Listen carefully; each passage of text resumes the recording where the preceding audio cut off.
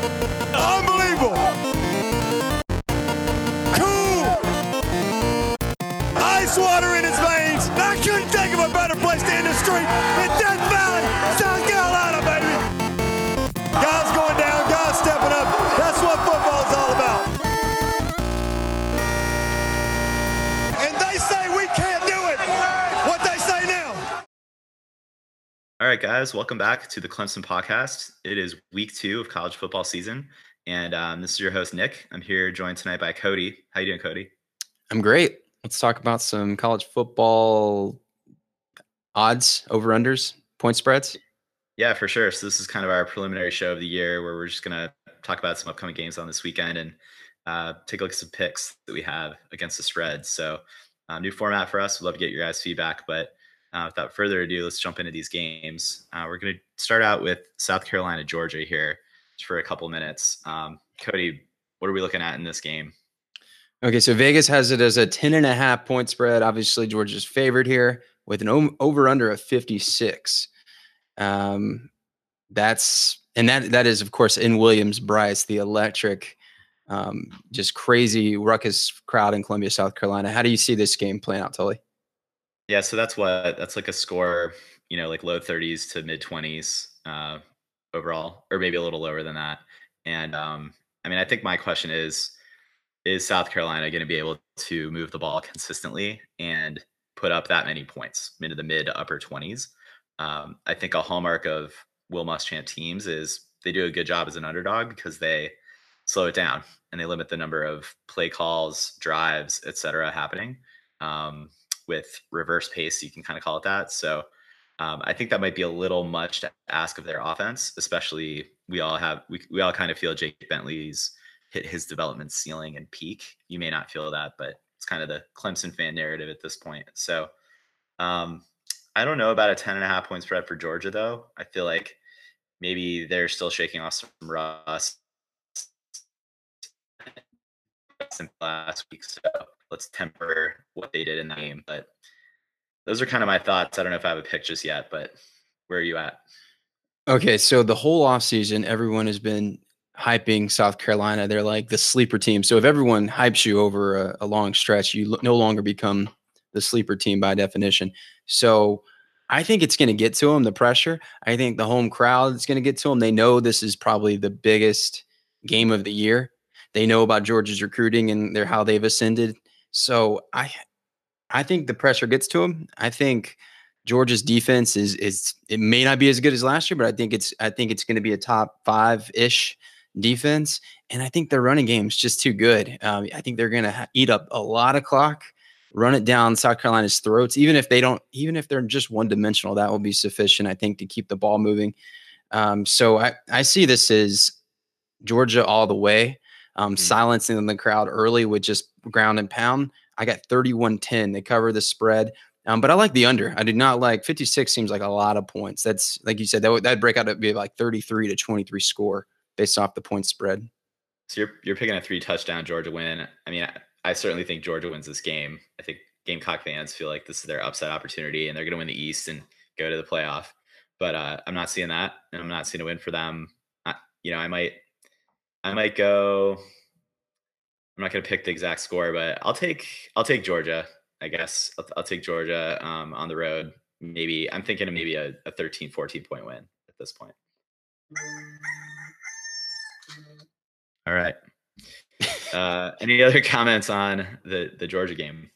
No, just that you and I are not the homers on the podcast. That would be Ben. So the fact that we're picking against South Carolina, it's complete objectivity. From a place of exactly. Just we don't bet with our emotions. We bet with our brains. Usually. Who's next? Well, who's next? I think we should go with another kind of. I guess you could call it Georgia South Carolina a rivalry. Let's go with Pitt Penn State. Where are we at on the spread in that one? Okay, 9.5. Of course, Penn State's favored, and it's a 56, 56.5 over under.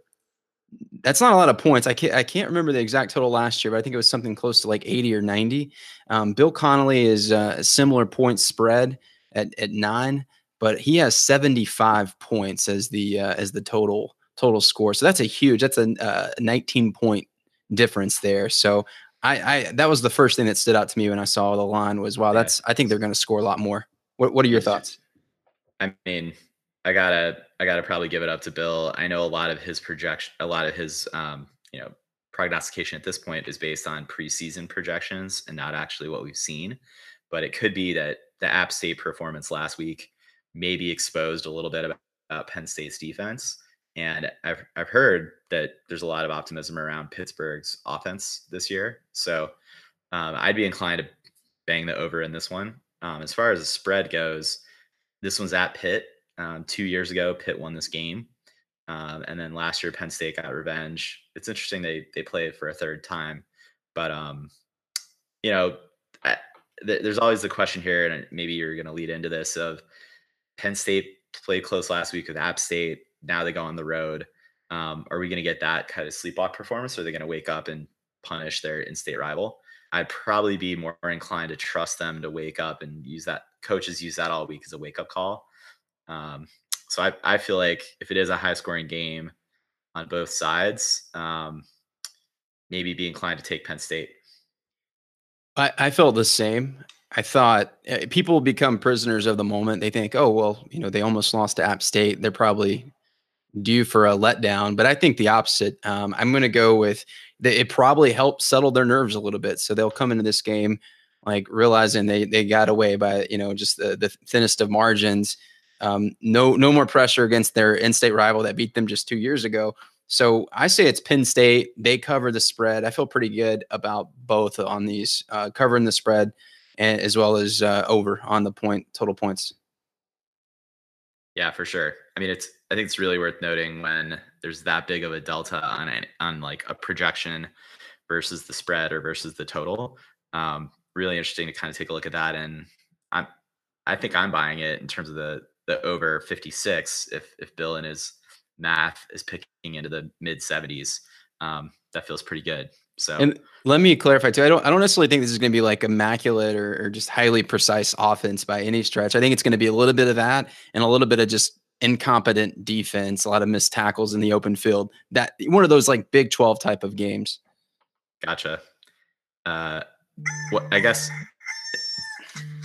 before betting the overs, always want to look at things like the weather. Could that come into play there?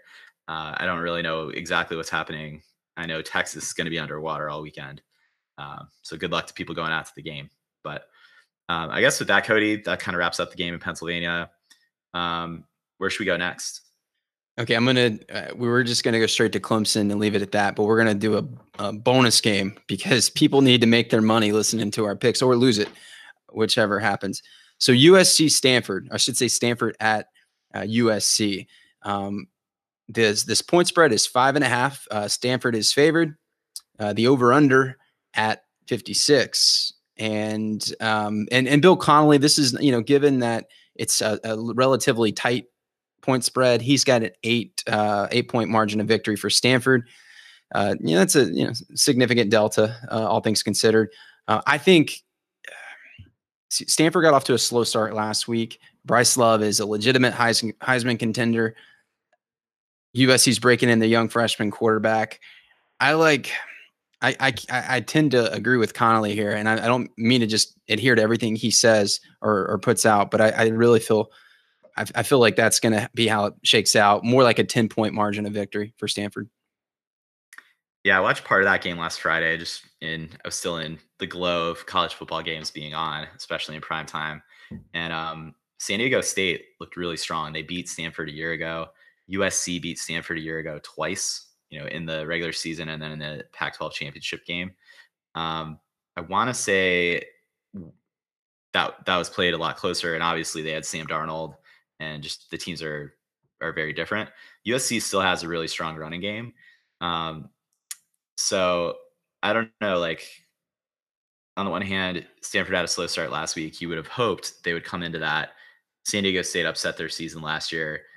They would have come out and beat them like a drum, and they did not. So does that kind of give me pause to this entire Stanford team? They also are breaking in a kind of a green quarterback on their side. So I'm going USC. we're going opposite here. I Are think you saying they USC. cover? I'm saying they cover a 5.5. I'm not picking them to win. I think Stanford will pull it out and win it, but I think USC keeps it well under a touchdown. I don't want to. Points. Fair enough. And it is at home. I don't want to touch the over under. I just don't. I could go either way. But common sense tells me if I were going to bet, I mean, it seems more likely there would be more points than less points in this one. But I don't know. It's just been an ugly opening week of football. So we'll see if that trend continues. It looks like this one's at Stanford. So that'll play in a little bit. Okay, I was wrong on that. That's my bad. No worries. All right. So I'm taking USC plus 5.5. I'm taking Georgia, where we had them, and then Penn State minus 9.5. I think they win by 2 scores on that end. So that takes us to Saturday night's death battle down in College Station. Number 2 Clemson heads to Texas A&M. Currently, Clemson's a 12.5-point favorite. That game has a 54-point total. Right off the bat, Cody, let's talk about that total. 54 points. Basically, we're talking with a 12.5-point spread. I think you're basically talking like a 21 to 33 game, pretty much. There you go. Give or take, obviously give or take a half point in there. And number one, do you think A&M can put up 21 points? I do. I not just because not maybe all to our defense, maybe the byproduct of a little field position or turnover on our side potentially. Yeah. Okay, so 21 points. I do not. I think I could see this being a little bit like the Auburn game last year, and weather could be a factor, but I think weather actually benefits Clemson just based on our trench advantage. At least I perceive us to have one.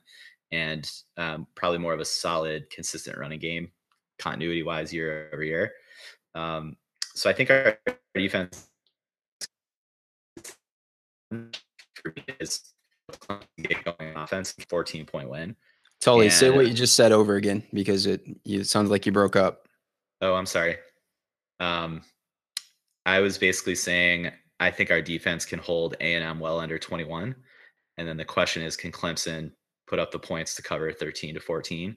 And I think we can. I think we will. A sloppy game in the weather bodes well for our running game, and I think we get the job done on the road and cover the spread. Wow. Okay. I'm going to go, even though I said I think they could score 21-ish, I don't think they will. I'm kind of like you. I think overall the game is sloppy, not just because of the weather, because we don't even know who is going to get the most reps at quarterback in this game. And I don't think Texas A&M knows that either. They assume it'll be Mon, but it could also be, is it Starkel, the backup quarterback? I'm going to say it's an ugly game. The first quarter, I'm predicting just a lot of offenses settling in while defenses dominate. So I'm going 24-13. Clemson does not cover the spread. It's a little bit, let's say, reminiscent of the Auburn game at home last year. A few more points. Yeah, totally. I think I made that point somewhere in my rant. Might not have gotten through, but yeah, it could be like the Auburn game, just kind of settling in. This one will have a little bit more weather associated with it, but I think that's good observation. I think 54 still might be a little bit rich, and I think you pegged that with your pick too. So yeah, I'm thinking Clemson's a little closer to 30, and A&M's more in like the 10 range.